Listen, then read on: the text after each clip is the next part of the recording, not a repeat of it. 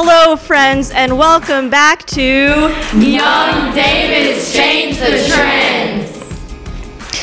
Yes, those were the voices of my lovely 8th grade students here at St. Bernard Prep, and we are here after listening to a very inspirational talk by Mrs. Sarah Swafford, who gave a talk on relationships. It's complicated. A lot of wholesome, very good points about what it is to strive for holiness in today's world. And so I'm going to invite them to come and share what their thoughts were and what points struck them the most, and why it's important for this message to be heard by middle schoolers and high schoolers and college students and just pretty much everyone today. But before that, we'll start with a quick prayer.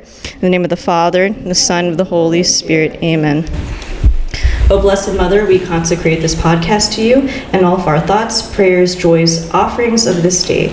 And we pray for the intentions of Sarah Swafford and her family, and for all of us here, that we may live this message to strive for the kingdom of heaven. Hail Mary, full of grace, the Lord is with thee. Blessed art thou among women, and blessed is the fruit of thy womb, Jesus. Holy Mary, Mother of God, pray for us sinners, now and at the hour of our death. Amen. Mary, help of Christians, pray for us. In the name of the Father, the Son, and the Holy Spirit. Amen. All right, well, now it's come to the time that I'm going to stop talking and let the kids talk. So, I think we all kind of want to know, right, why is her message so important for middle schoolers and high schoolers today? And what were points? Why was it relatable? I know a lot of you were saying that you really enjoyed the talk, and when people had come out, a lot of people were coming up to her and opening up their hearts, and really just moved to be different, to do things differently, right, to forgive, and to improve in their friendships and relationships. So I'm just going to give all of you that space. Right now on the mic I have Ruth, Tessa, and Caroline, but they're going to switch off. Sean, Cameron, and I'm going to let them just kind of verbalize and actualize everything that's been on their minds. All right. I think the talk was important for our age, because our age is the time when we all start dating and liking boys and girls, and we really just need a good platform and know what's right and wrong about it. Those are my opinions. It really stood out because she put herself in our feet and described what it was like when she was a kid.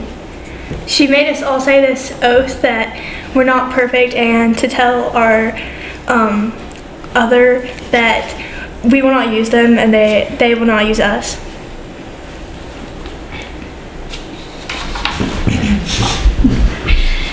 Everybody's looking at Cameron right now, so Cameron's going to say something to that because he has a lot to say. I like to talk kind of like what Tessa said. She kind of made it to where she was in our feet, like Tessa said, and explained everything that would happen in the future. Cameron needs dating. I like to talk because she was talking to the girls, and she was like, oh, they do mental stalking and physical stalking, and I just thought that was really weird, but at least I know what it is.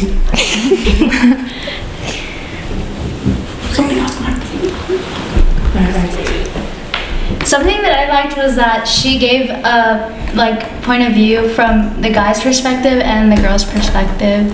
Oh, yeah. Another thing that I also really liked is that she told us that boys and girls, they usually look at our spiritual and inside beauty, not our outside beauty. And that's something that I really have learned. I liked her talk because it was very realistic. In the modern generation, they've made us to believe that you have to be perfect to be the perfect partner, and she brought light onto the fact that nobody's perfect, and love is about giving yourself to each other. It's not about being the perfect partner, it's about being the perfect partner for your partner specifically. I like the talk because I just think that it was interesting how she gave us her perspective when she didn't have all the things we have today. like technology and social media, and she was just explaining how different it is to like be in a relationship from when she was a kid in like high school, middle school, and from now, like the different ways. So I just thought that was interesting. And like Caroline was talking about, she told us, and I quote, "I will not use you and I will not be used by you." I think those words are just very powerful. Can we just think about the meaning of those words? I will not let myself be used by you. I am a person and I am worthy of love. And I will not disrespect you and your human dignity. The talk was a great preparation for scenarios or problems we might face in the future. Dating's hard. Sounds like you have some experience there. Are you guys like allowed to date? I'm just curious. Like, No, I've never had an ex-boyfriend. How old did your parents say you need my to be? parents were 16. Yeah, When I drive 16. Yeah, that's when I get out of college. My when I'm married. My parents told me not until 18, but then they said yes, but they must approve. So. Yeah. As long as it's not serious. It's not like Nothing serious. Yeah. Is there I feel like people really need to know the real reason behind of why they do this. Okay. It could be for many scenarios. It could be for like how they're feeling, emotional reasons, or physical reasons. What do you think, Cameron? I agree with you, JJ.